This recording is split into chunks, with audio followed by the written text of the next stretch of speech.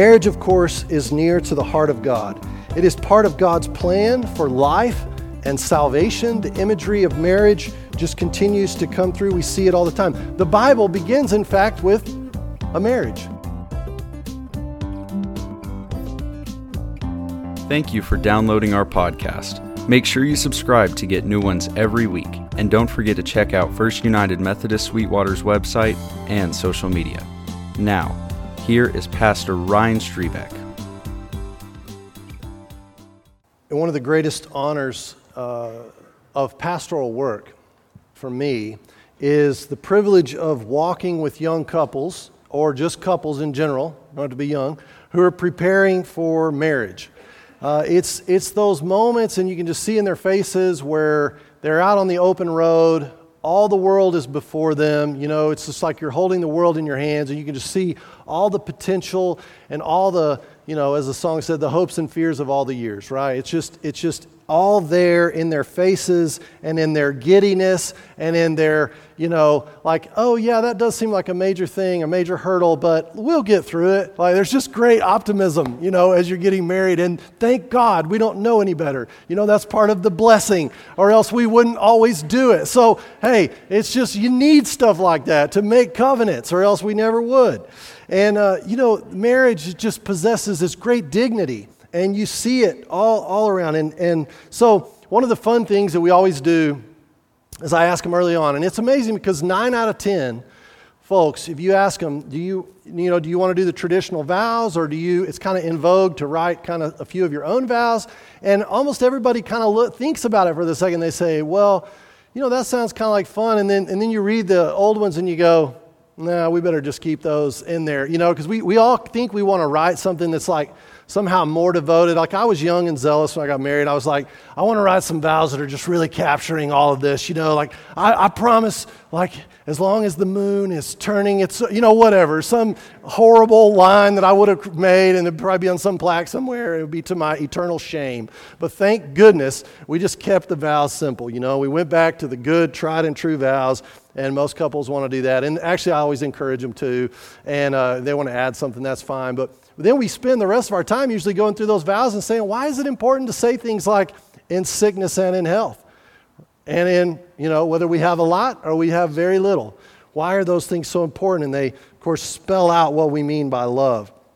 Will you love that person? Will you comfort that person? Will you honor and keep that person in sickness and health, and forsaking all others? Be faithful to that person as long as you both shall live. I mean, and the gravity sets in. Why did Jesus go to that wedding in Cana that John read? Why did John take the time to record it for us? This is chapter 2 of John's story. And here Jesus is at a wedding. And lots of fun stuff. They run out of wine, so Jesus eventually, you know, he provides some extra wine, barrels and barrels and barrels of extra wine, mind you. Great story. And it's just fun. And when Jesus is there, and you know, weddings then, just like now, are parties. They should be parties. They're great occasions. But why did Jesus go?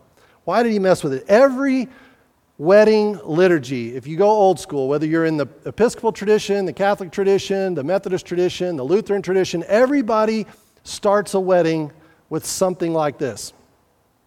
The covenant of marriage was established by God in creation, and our Lord Jesus Christ adorned this manner of life by his presence and first miracle at a wedding in Cana of Galilee. It signifies to us the mystical union between Christ and his church, and Holy Scripture commends it to be honored among all people. Now, I'm thankful to my friend Steve Venable, who is a pastor as well, and he said one time, he's years and years, light years ahead of me in maturity and experience in doing this work, and he said one time, he said, what if, you know, in addition to Jesus sort of adorning the wedding and making it beautiful by his presence and first miracle, what if Jesus went to the wedding because weddings are just beautiful? Like, there's no way around it. What if that's why Jesus was there? And I thought, that is the best way. That is so great to talk about that and to realize that Jesus noticed the beautiful things that God had created. So it didn't matter whose wedding it was or that was going on. It was a wedding, for crying out loud, and Jesus was there. I love that about him. He was invited to the wedding. He went to the wedding. He had fun at the wedding. It was a great time. Marriage, of course, is near to the heart of God. It is part of God's plan for life and salvation. The imagery of marriage just continues to come through. We see it all the time. The Bible begins, in fact, with a marriage. There's a marriage in the Garden of Eden, and the Bible ends with a marriage. There's a great marriage that happens that we read about in the book of Revelation, the marriage feast of the Lamb, right? When God will gather all the people from all tongues and tribes and nations, and there's this final feast where Jesus, the victorious bridegroom, has conquered all sin and death forever, and he's the host of this party that is eternal, and we're invited as the church because we're the bride, we're there, we're the guest of honor, and Jesus reigns forever. That's the final vision. Begins with a marriage, finishes with a marriage, and we're united with Christ perfectly for all eternity. So why are we talking about the dignity of marriage today? Well, it'd be good to talk about the dignity of marriage anytime, but we're talking about marriage today because we're in a series on the 10 Commandments, or the 10 words, as we've realized to call them, as the Scriptures refer to them as the 10 words, these words that are signaling life, that are laying out patterns of behavior for God's people. Remember, these are in-house rules, these are in-house calls. This is God's people preparing to learn how to live as not slaves anymore. And so God is spelling out the ways that they can live together and honor and worship God, and then also honor one another and love one another. It's the earliest version we have of what we now know as the greatest commandment, where Jesus says you should love the Lord your God with all your heart, soul, mind, and strength, and love your neighbor as yourself. That's the texture of the 10 Commandments. They start with God, and it permeated throughout is the love for God by loving our neighbor. And so we see this with just this increasing particularity. We love and honor our parents by taking care of them when they're old, those that are vulnerable in our society. We love and honor people. We bring life by not taking away life out of rage and when it's unnecessary. And then today we talk about why we don't take life away from each other through adultery. Now, I know adultery is $1 million word and it's a buzzword and all that stuff. So I've been trying to figure out how do we define the word adultery for our purposes. And I'm happy with this. I'm going to share it with you. And this, I think, is what basically is happening when we see adultery in the Scriptures, because there's a lot of other things we could talk about that are different from the word, where the word adultery comes in. But here's what I think we're talking about. Adultery is a self-serving act that violates my own and someone else's covenant of marriage. Right? It's a self-serving act that violates my own covenant of marriage and someone else's covenant of marriage. That's pretty much what it is. It's about protecting the next person. Remember how we talked about the 10 words as sort of a Bill of Rights, only it's the Bill of Rights for the next person? It's like until I can protect my neighbor's rights, then whatever else I do, there's not real freedom there. So it's part of my job to secure the freedom for a non-competition marriage for my neighbor. That's what non-adultery looks like. So adultery, the self-serving act that violates my marriage covenant, someone else's marriage covenant, it does so by breaking trust and by tearing apart what another has struggled to build. Now, it's important that we remember anytime we talk about sexuality that our sexuality is not the most fundamental thing about us. We are first human beings, created in the image of God, and our sexuality is not the most important or fundamental thing about us. It's weighty and critical, but it's not the most important thing. Sometimes we talk about it like it is, like there's no other way to be identified than by our sexuality. And that becomes a real problem, especially in the church, where we champion people as they are, created as they are, in the image of God. Now, so while our sexuality is not our most fundamental reality, the good news is we have to affirm that our bodies, our feeble bodies, bear the image of God, and our bodies possess these perfect longings, which we have to learn over a lifetime to befriend and to pay attention to. These are good longings that we have within us, right? They're not things to notice and then go, oh gosh, you're awful, get away from me. These are glorious things that we befriend and we learn how to wrestle with and champion and govern. Now, given that we must celebrate the dignity of our bodily desires, We, of course, must not subordinate ourselves to them and let them rule entirely. God gives us grace, after all, to rule over our passions.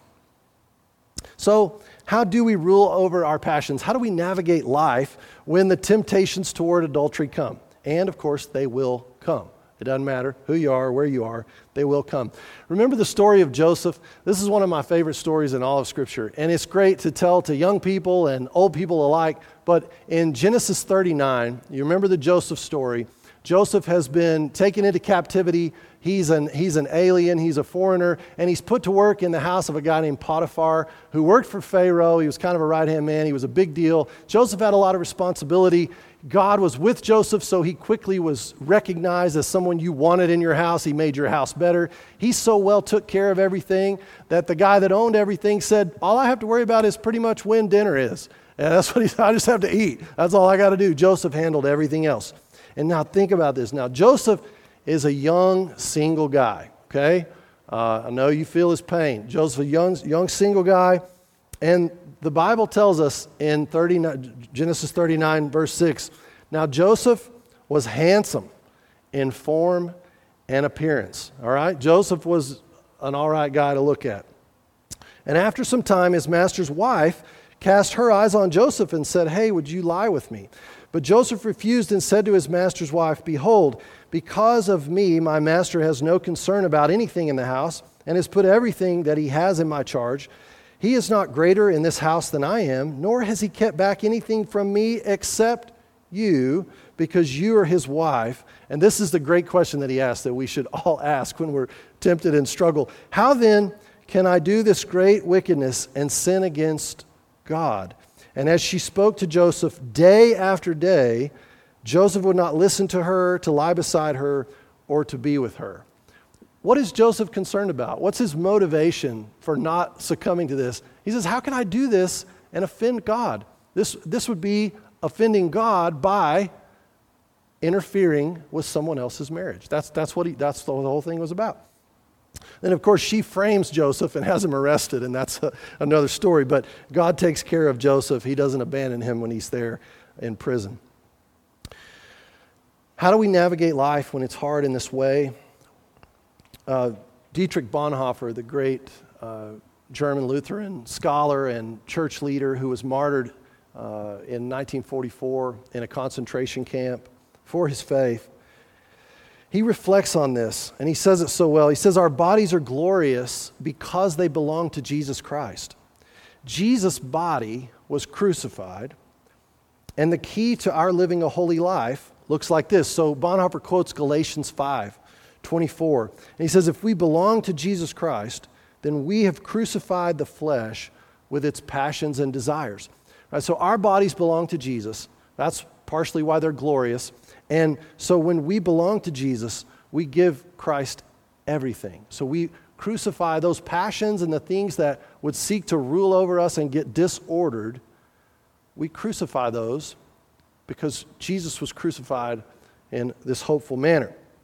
So Bonhoeffer goes on to say that the sight of Jesus' crucified body, which was given for us, and our communion with it, right? So every time we receive the Eucharist, every time we receive Holy Communion, we're beholding the crucified body of Jesus. And from that, by beholding it and receiving communion, we're deriving strength by the power of the Holy Spirit to overcome any temptation. But we wonder, how will I have the strength? I mean, because we have some major things that we're up against. So we know this, and we look around. It's easy to see. I don't have to spell out all the stuff that's hard about this. We know this. We've known this since we were little. But we ask, how will I have the strength? And we know that it's a lifelong battle, to be sure. We should not treat it like anything other than that. But it is possible if we're willing to contemplate Jesus on the cross and receive Holy Communion, receiving the strength and help and power that God supplies. This is possible. And it doesn't have to just be about temptation to adultery, but just anything, any temptation. One of the things that I depend heavily on, and I don't remember who taught me the first time, but you have different things in the Christian tradition called, some people will call them breath prayers, or there's these little short, easily memorizable prayers that we can say at any moment without really thinking about it. You know, when you're in a bind and you really need strength, you really need to get out of something. One of them you'll hear people talk about is the Jesus prayer. Lord Jesus Christ, Son of God, have mercy on me, a sinner.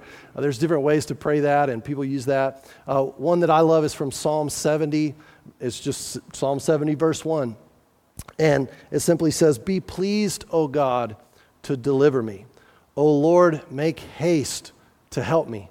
Right? God, take pleasure in getting me out of this jam. Take pleasure in rescuing me. Be pleased to deliver me. Right? Come quickly and give me strength, because I need strength here. May you be glorified in that. Just sometimes those short little things are just critical for helping us get through. So as we navigate this road and we steer clear of the temptations to adultery that are all around us, I also want to just call attention to and just kind of name again, like we did last week. Anytime we talk about these difficult things that we really and truly spend our whole lives working through and avoiding and staying away from, and then working out their positive corollaries, there's so much restoration and forgiveness that is possible and necessary and hopeful every time we talk about these kinds of things. Because so you remember the story when Jesus, just a little further after the wedding, a little further along in John chapter 8, and Jesus has been out and he comes back to the temple to teach, and these lawyers and the supreme lawgivers are trying to trap Jesus. They're trying to figure out a way to get him killed and get him out of here. He's driving them crazy. And so they come to the temple area and they drag this woman, John tells us was caught in adultery. Remember the story? And they're thinking, okay, we're really, they don't care about the woman at all. She's just a pawn in their story. They're just trying to trap Jesus. So they drag this poor woman in and they say, "Hey, Jesus, got a little riddle for you. The law says that a woman like this, we have to stone. Hey, what do you say?" And not to mention the fact that there was a guy involved, right? And the law also said it was the guy's responsibility to guard the issue of adultery. So where the guys were, we don't know. Jesus doesn't even give them the dignity of their question. Instead, he bends down, and one of the most moving scenes of Jesus, he kneels down in the dirt, and he begins to write something in the dirt. And of course, we all wondered, well, what was Jesus writing in the dirt? But he writes in the dirt, and then he just kind of calmly, the way Jesus does, and diffuses the situation, and he said, "Okay, I'll tell you what. How about the first one of you guys that is without sin? How about you pick up the stone first, and we'll get on with this." And of course, what happens? They all begin to walk away one by one, beginning with the elders. They realize, okay, well, none of us can throw rocks then if that's what it's about. And they realize, like, oh, okay. And so then Jesus goes directly to this woman, right? And John's able to record this. I'm guessing the woman told this story after the fact and said, "This glorious thing I want to talk about." And Jesus goes to her and speaks to her in person, just in their space.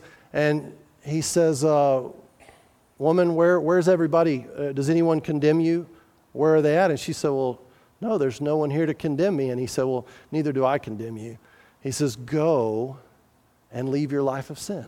Right? There's a hopeful vision. Go from this place and you can live differently. It's possible. You can do this. And so he just takes away all possibility of shame in the way that Jesus does. And when we're in the presence of Jesus and we're in the church, we should be able to navigate these things without shame. Because remember the difference in guilt and shame? I have to be reminded of this all the time. Guilt is, I did a bad thing. I did something wrong. And shame says, I am something wrong. Right? I am a bad thing. It's a world of difference. We need to notice guilt. Guilt is a gift. It goes, oh, I'm off track. I got to get back on track. You know, it's like a tire that's out of balance. Guilt is a blessing to see, like, oh, okay, I got to get things right. But shame has no place in the church. Shame has no place in our families, and shame has no place in our lives. We should always be working to clear away all shame that would try to exist among the people of God.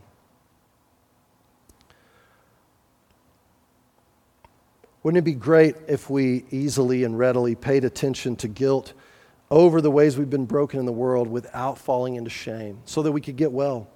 Wouldn't it be great if young girls could grow up knowing that the weight of the whole world does not depend on their sexuality?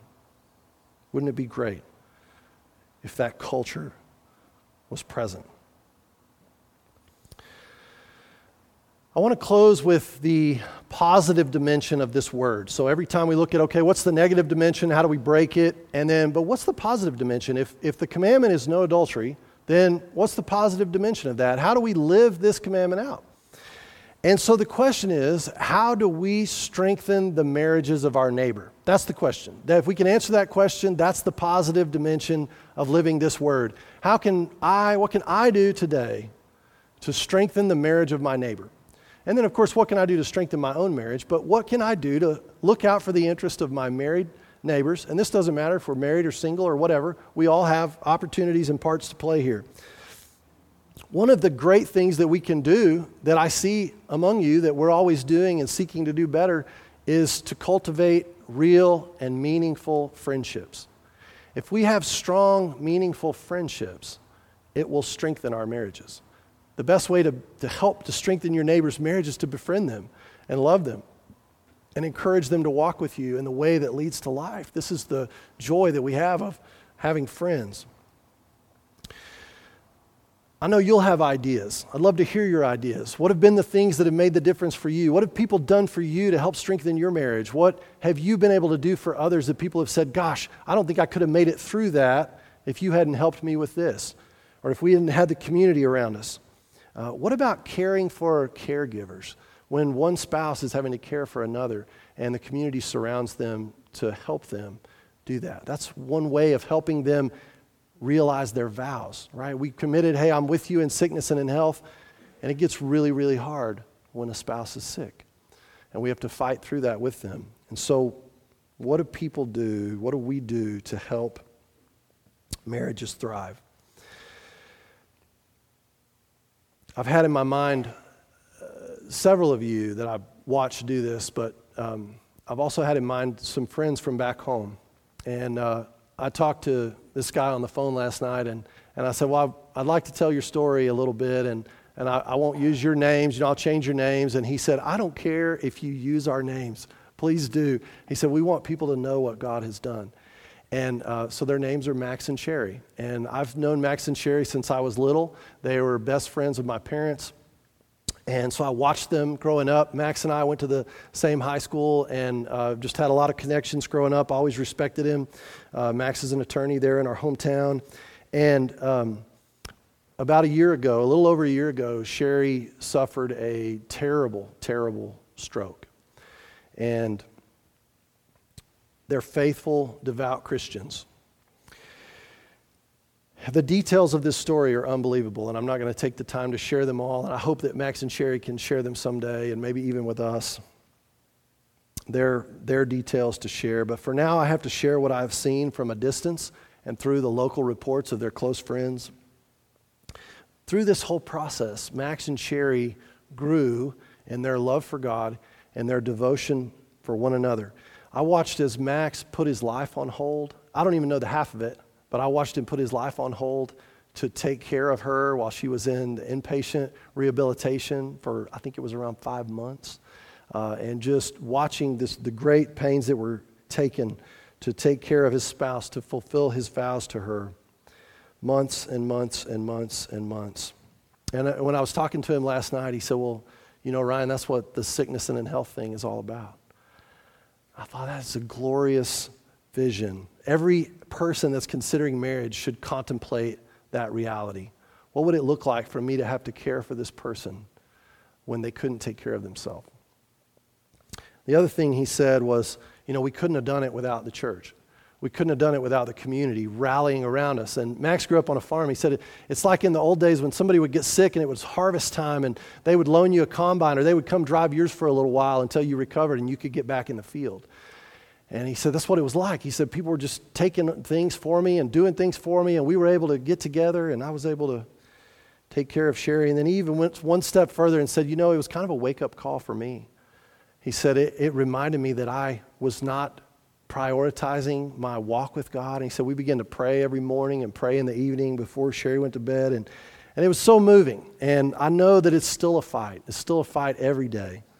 But what I observed from a distance was the glory of marriage on display. And I think that's what's at stake. That's what we have the opportunity to be a part of encouraging day in and day out. Wherever we are, however young or however old we are, we all can have a part to play in the strengthening of this beautiful institution that God calls marriage. In the name of the Father, and the Son, and the Holy Spirit. Amen.